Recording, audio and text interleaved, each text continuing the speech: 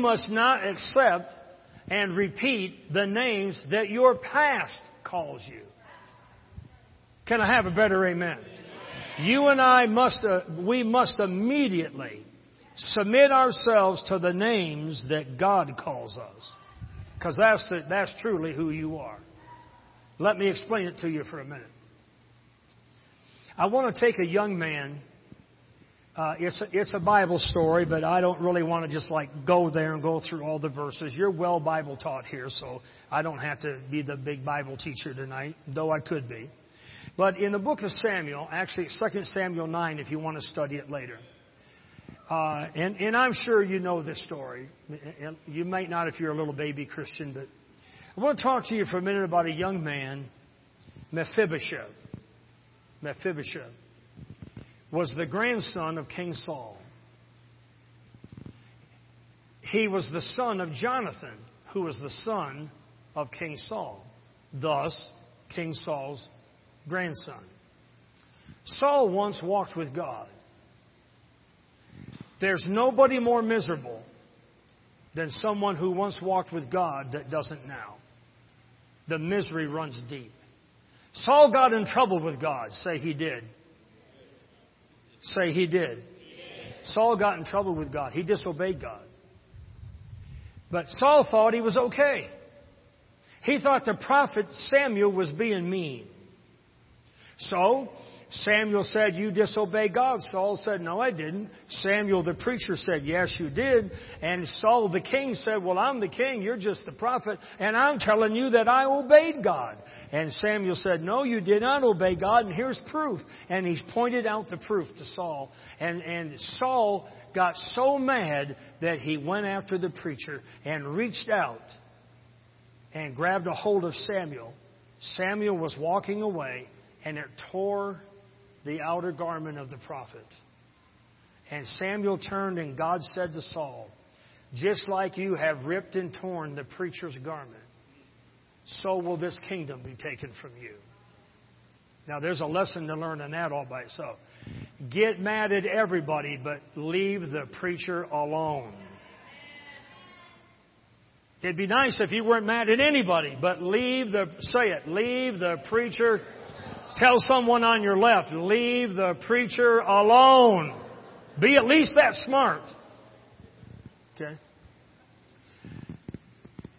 Saul eventually understands that young David, his son's Jonathan's best friend, Saul, the king, his boy, Jonathan, the prince, was best friends with David, who was not the king and not the prince, but he was treated like a son of Saul. Saul begins to discover he's done. He less and less feels the presence of God. He's more and more in trouble with God. Demons begin to talk to him. David comes along and worships and sings songs and soothes the anointing on that, soothes the wicked heart of Saul. You know the story, right? But after a while, Saul gets so disturbed. Most people do who are mad at God.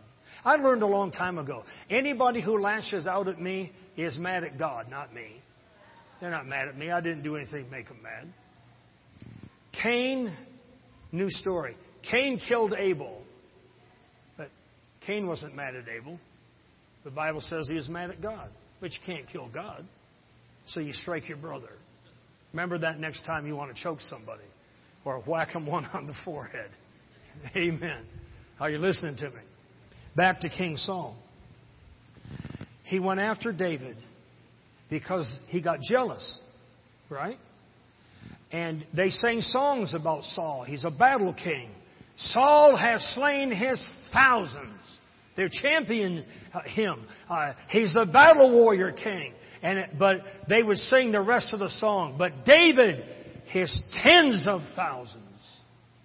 And the people began to admire David more than Saul. And Saul already knew that Samuel told him, "Your history here." He finally throws a javelin in a temper tantrum at David. Eventually he chases David. This is the government, honey. This is bigger than an IRS audit. This is the king saying, "I want him dead." take the military, track down David, and kill him. Okay? And so the long and short of it is, Saul plays prophet in the day of battle.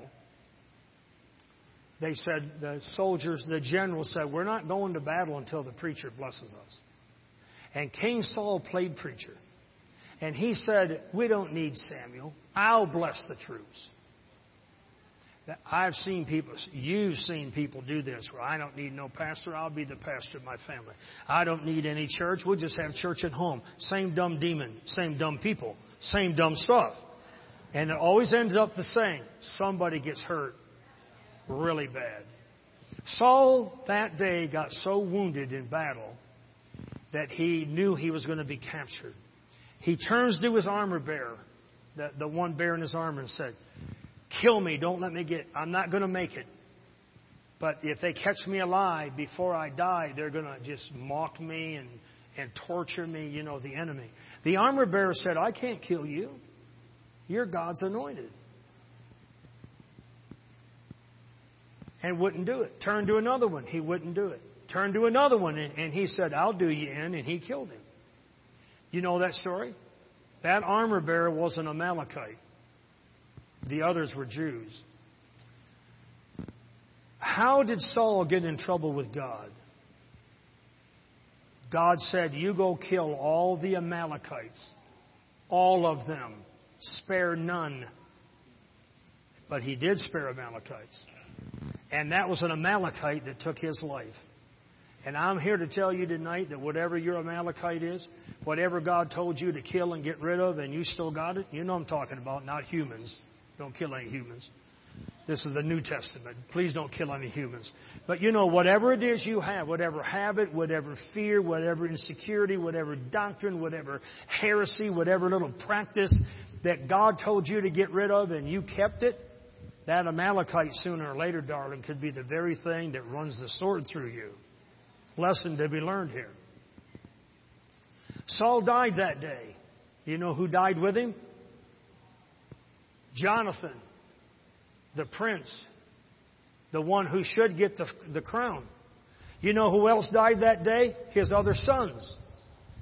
And in the process, we're going to skip a lot of Bible pages now for time. In the process, David became king.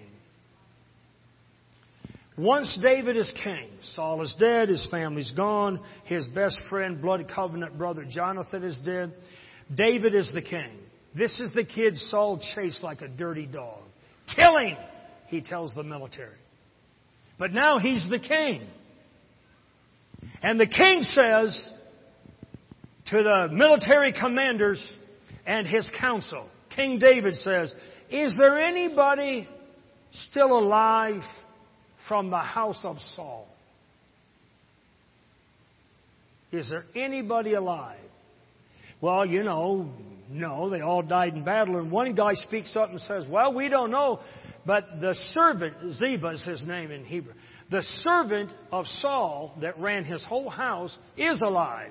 If there's anybody of Saul's family alive, Ziba will know about it. Go fetch him. They fetch him. Anybody alive? Yeah, there's one.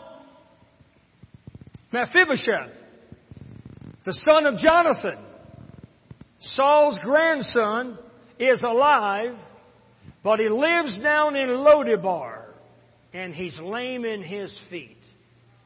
Now let's get something straight really quick. Lodebar wasn't just a little town. Lodebar was the scum of all slums. The word Lodebar, in one, there's deeper definitions. One of them is sewage. Here's how it worked. Ever go with me sometime to the Holy Land, and I'll show you this physically. In that day, there's no indoor plumbing. So they would take the waste out of the yard, the back house, or something, and they would bring it to the corner of the streets, and kind of like these little curb action. And they would just dump it out there.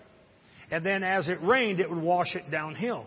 So the higher uphill you lived, of course, was all the rich people. But the lower you went, the more the sewage gathered in your yard. And if it was a dry season, you're in trouble.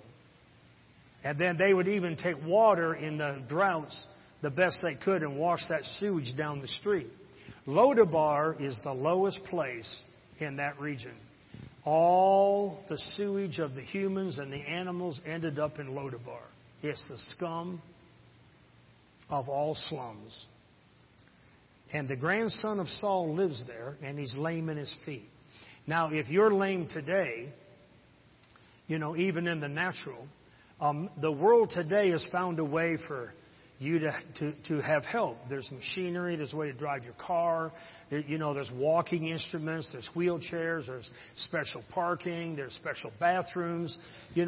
People have tried to do really good. But in that day, there's none of that. If you were lame, people thought you were like cursed. And so here's Mephibosheth, and he lives in Lodabar, and he can't get a job. He's lame on his feet. And David says, go fetch him. Now, I don't know how much you know about stuff, but I'm going to tell you something. When the army come to get Mephibosheth, he's not thinking he's going to be blessed. He's thinking, David is king.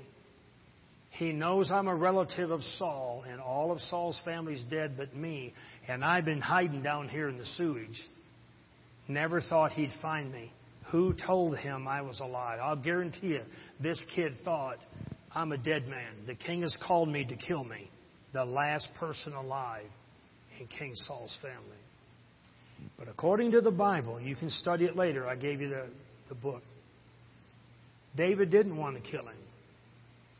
He tells Mephibosheth, I'm going to restore. Everybody say restore. Say restore. The king says, I'm going to restore to you, Mephibosheth, all the things that belong to your grandpa. Not for your sake, boy. Not for your sake. But because of the covenant I had with your daddy, Jonathan.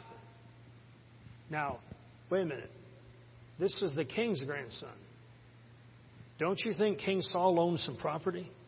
Probably had some gold, some diamonds. I don't know what all he had. Horses, chariots, barns. Don't you think so? And David said, you're going to have it all, son. And furthermore, you're going to sit at my table. I'm not going to kill you and I'm not going to hurt you. I'm going to restore.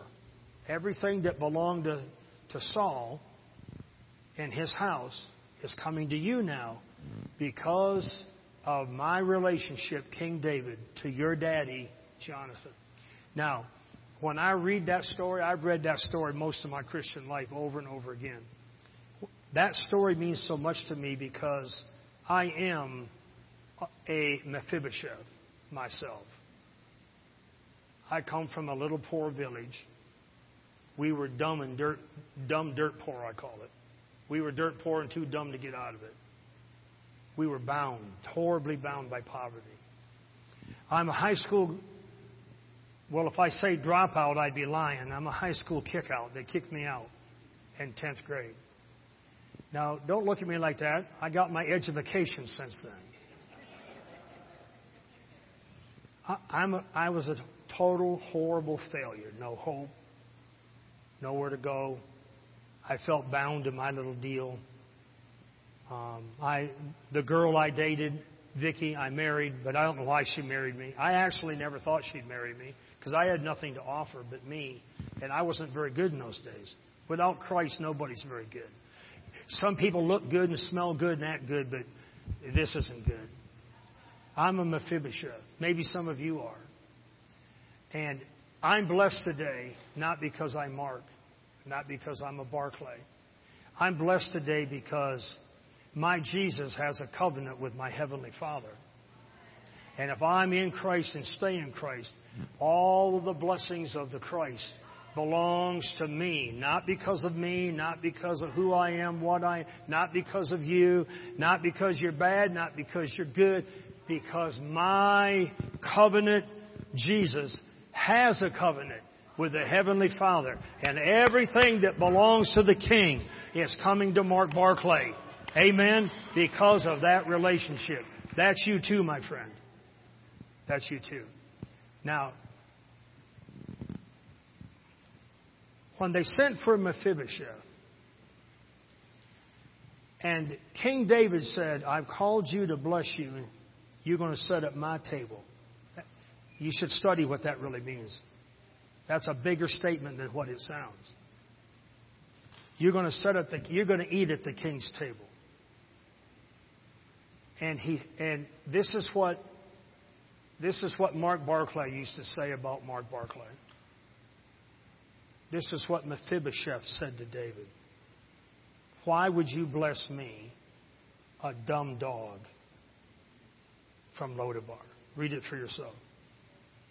That was the name that his environment, Lodabar, the sewage, lame in his feet, no career, no way to get one, no handicap parking spot, no mechanical, no, totally cursed in life. And he convinced himself that he was nothing but a dumb dog. Like it's his fault he's lame. Or it's his fault that his grandfather was an idiot and played prophet and played priest and cursed the family line. But that's what he said. Why would you bless me, a dumb dog from Lodabar? Who am I? And I am fully convinced. I walked through this myself. For a long time I said, Lord, how would you ever use me? Wait a minute. This is before 35 books. This is before jet airplanes. This is before television. This is before going to 70-some countries. This is before I have printing presses. We have churches, missionaries all over this world. This is wait a minute. Wait, hang on a second. This is way before a nice shirt. This is way before. Are you listening to me? When I came out of my own personal Lodabar, and God said, I'm going to use you. I have a place for you. And my answer was, you can't use me. I'm a dumb sinner. What would you ever do with me? And even after I got saved, and God would say, I want you to do this. I want you to do that. Mark Barclay, now I was careful what I said to God, but Mark Barclay was, and I think you are too. But here's the problem. Mark Barclay was careful what he said to God, but he had no care about what he said within himself.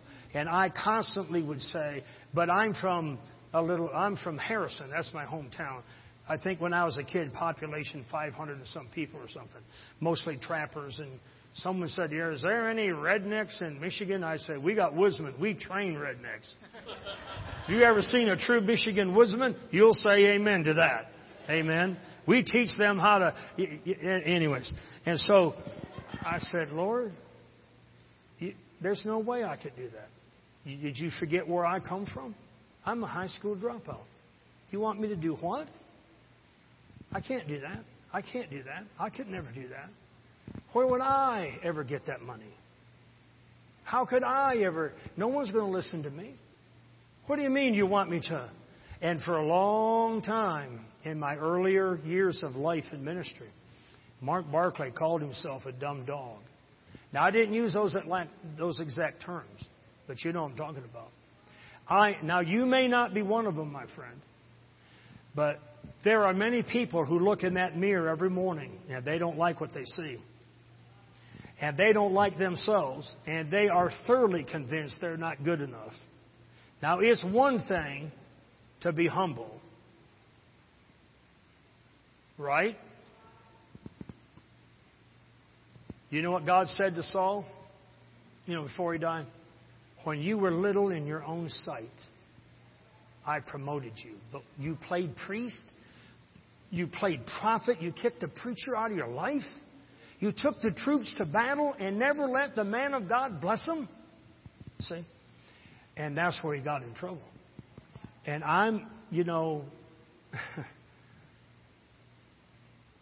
one day, reading this story, it dawned on me. I can do anything God tells me to do. If I'll quit postponing myself. And you know why a lot of people aren't blessed? I hope I'm helping you tonight. You know why a lot of people are not blessed? because they've exempted themselves from the blessing. Well, that would never happen to me. Well, I'm glad that happened to them, but nothing like that ever happens to me. Well, I've given and I haven't seen anything in return in my life. Well, Pastor, I pray all the time, but it don't hardly ever get answered. Shut your face. Please be quiet. But you see what you're saying? It's not so much what you're saying to God. It's the names you call yourself. And Mark Barclay had to work really hard at talking to himself and removing names. Because when you're poor, maybe some of you were raised poor like me. When you're poor, people think you're stupid. People think you're dumb. Stare at me if you want to, but I was raised in this. And when you're poor like that, people think there's something wrong with you. I thought there was something wrong with us. Josh, my brain taught me, my environment taught me that because I'm a Barclay, I would never prosper, never get ahead, so why try? Why give it a big effort? I even had a school teacher. One of my school teachers said, Mark, listen, you're not really going to go be an attorney or a lawyer or a doctor or nothing like that. You just got to get by. So don't worry about, good grades. Just try to, we want to try to help you graduate. And when you have your own teachers telling you don't try, your brain's already telling you what's the use. Your whole environment and your family saying you're nothing but losers anyhow. Then that all got in me. And I literally was convinced that no Barclay could ever have any money. We're just all broke. You're going to stay broke, and that's just the way it is. You better live with it. And then one day, Mephibosheth discovered something. My grandma, I love my grandma. Long story, different sermon for a different day. My grandma died when I was in the combat zone in Vietnam. But I wrote my grandma a letter because none of my family was born again until I was. And I had just got born again at that time, 1972. I wrote my grandma a letter with salvation verses. Grandma, when I get home, I want to talk to you about Jesus. I don't want you to go to hell. And you're a good woman, and I love you. And I know if you knew this, you would never choose hell. You would choose heaven. I put the salvations in. And I was going to talk to her. I've talked to all my family. In fact, I've evangelized almost all, maybe all of my family, except for some new ones born I haven't got to yet. My grandma died before I could get home. But she left me a note. And she said, Mark, actually, I didn't know that. I had the funeral. I couldn't make it. Come home, had a family reunion. Vicki and I went to it. They're dumb. Vicki and I went to it, their family reunion. Maybe yours aren't dumb. Ours are dumb. Dumbest thing my family does.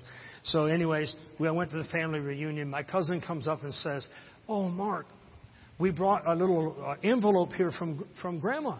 She left it when she died, and we're so sorry. This is like 2 years later. We forgot all about it. But we found it and brought it to you. So I went to the side, opened it up, read it. And it was pretty cool. She said some private things to me. How, Grandmas, I'm proud of you, son.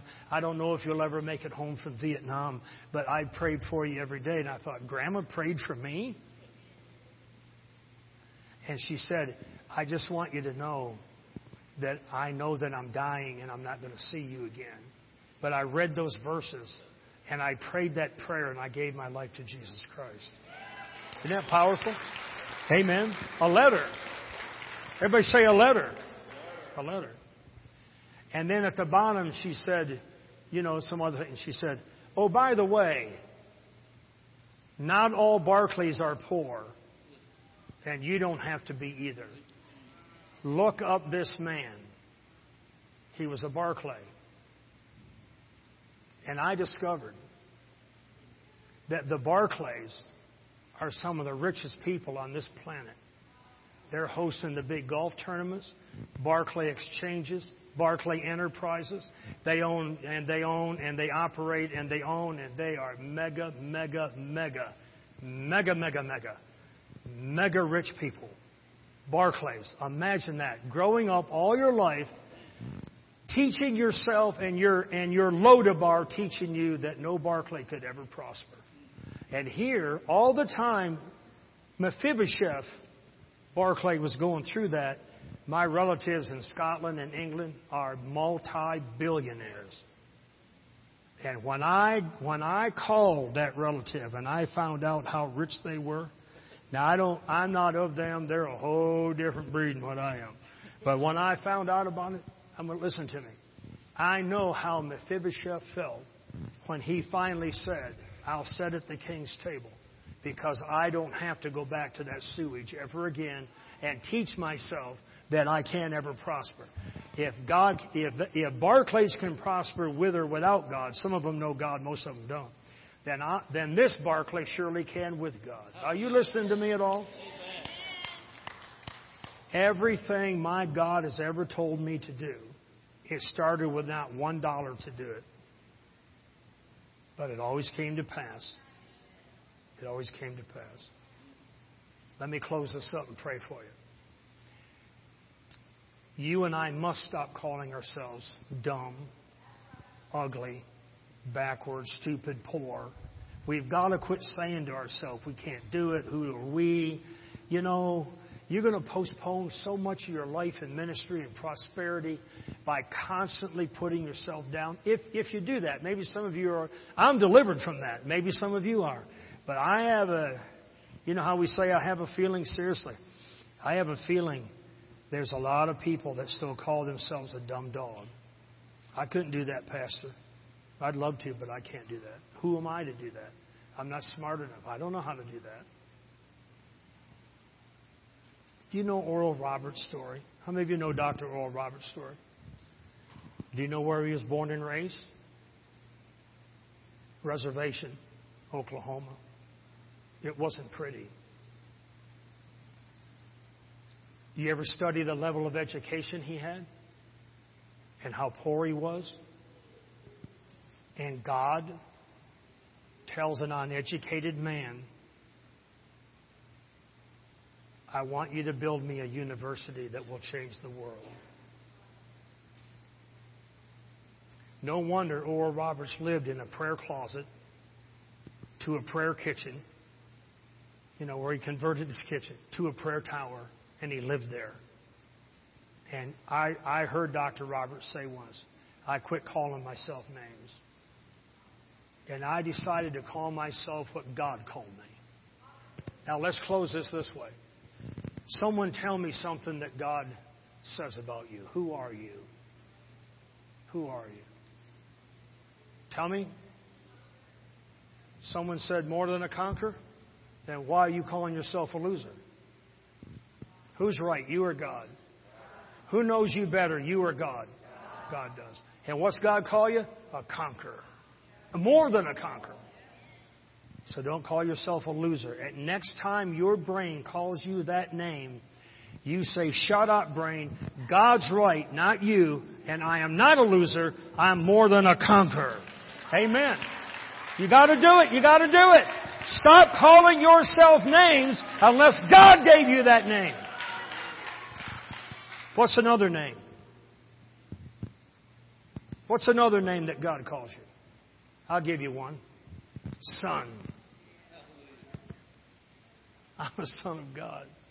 I'm not the only begotten Son. That's Jesus Christ. But I'm a son of God. Mark Barclay. From my own little Lodabar. A son of the living God. Say son. We'll do it again if you're a woman. Say daughter. Ready? Son. Daughter. All you men? Son. Close your eyes. Say, I'm a son of God. Now, next time your brain calls yourself names, you tell it to shut up. Because it will. You've allowed your brain to talk to you for so long, it will call yourself names. Next time, you know, you say, no, if you're son and daughter, I'm a son of God. Shut up, brain. You don't know what you're talking about. My God calls me a son. I'm a son of God. How do you know? God said so. How about Victor? God always gives us the victory through the Lord Jesus Christ. Right? Any other names you can think of? Huh? Nobody? The righteousness of God in Christ Jesus? That's right. I'm no worm of the earth. I'm washed by the blood of the Lamb. Say redeemed. I'm the redeemed of the Lord. Yeah, I mean, when you did this, the devil's so stupid. You did this 37 years ago in 10 days. Shut up, devil. I've been redeemed from my past. You lying thing. Quit. I'm not listening to that name anymore. Amen. How about delivered? That's the name. How about free? Freedom. And the list goes on, don't it? Now the devil wants to call you names. The devil wants to rename you drunk, druggie, liar, cheater, sexual pervert, gossiper, talebearer. Sure. The devil's got a whole list of names put on you. And if the devil can get your brain to say, yes, I am. Just for the record, I'm preaching better than you're saying amen. Amen. It's either past your bedtime or I'm getting to you. And I hope I'm getting to you. So, we may have been Mephibosheths, and you may have come out of your own Lodabar. But according to the Bible, Mephibosheth never, ever, never, ever went back to Lodabar. He always sat at the king's table. He had all that stuff that was his grandpa's. And though we don't have a sign that his feet straightened out. Maybe they did, but we don't have a record of that. But we know this, even if he stayed crippled, he didn't need a job. When the king says you can have everything that was your grandpa's and everything that was your daddy's, and that was the king's family, you set for life, man. You kidding me? You got the finest dressed people carrying you to your chariot with the best horses in town to take you anywhere you want to go. Can I have an amen? Amen. No more Lodabar. Say it.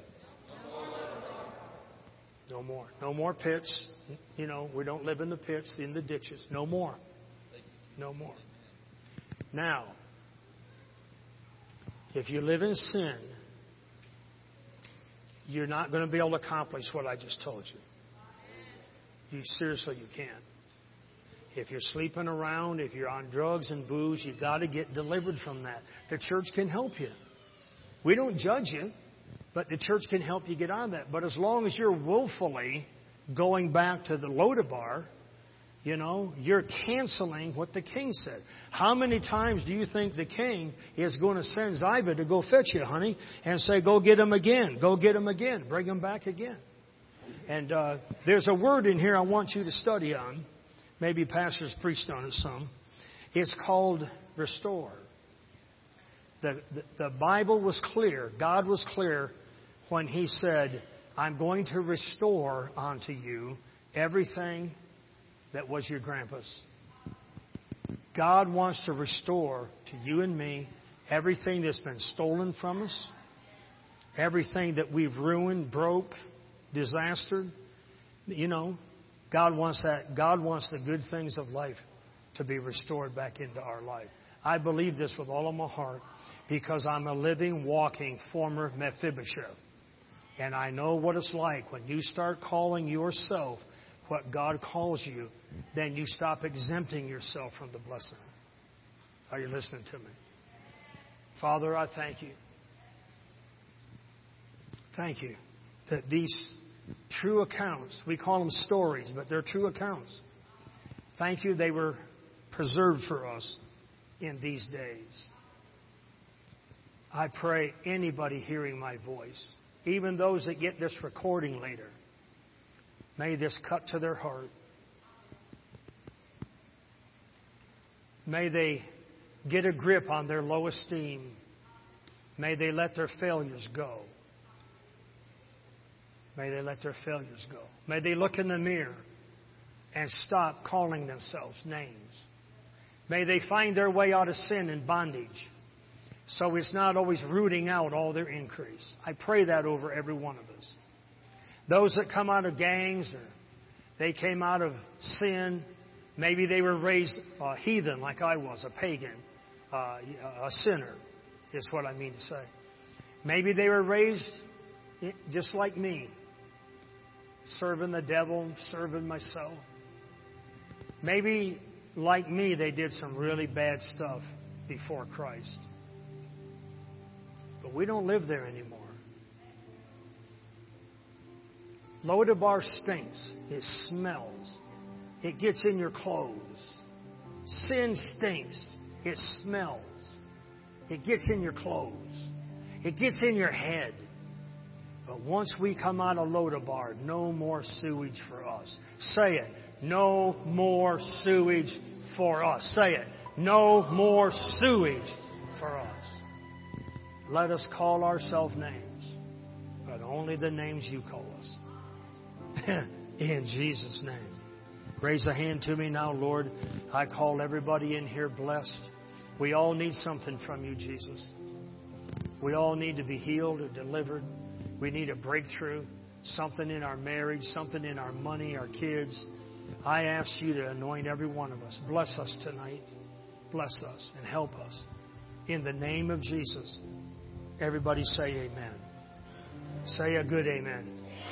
Clap then. Come on, Bernie. Are you closing? Come on, man.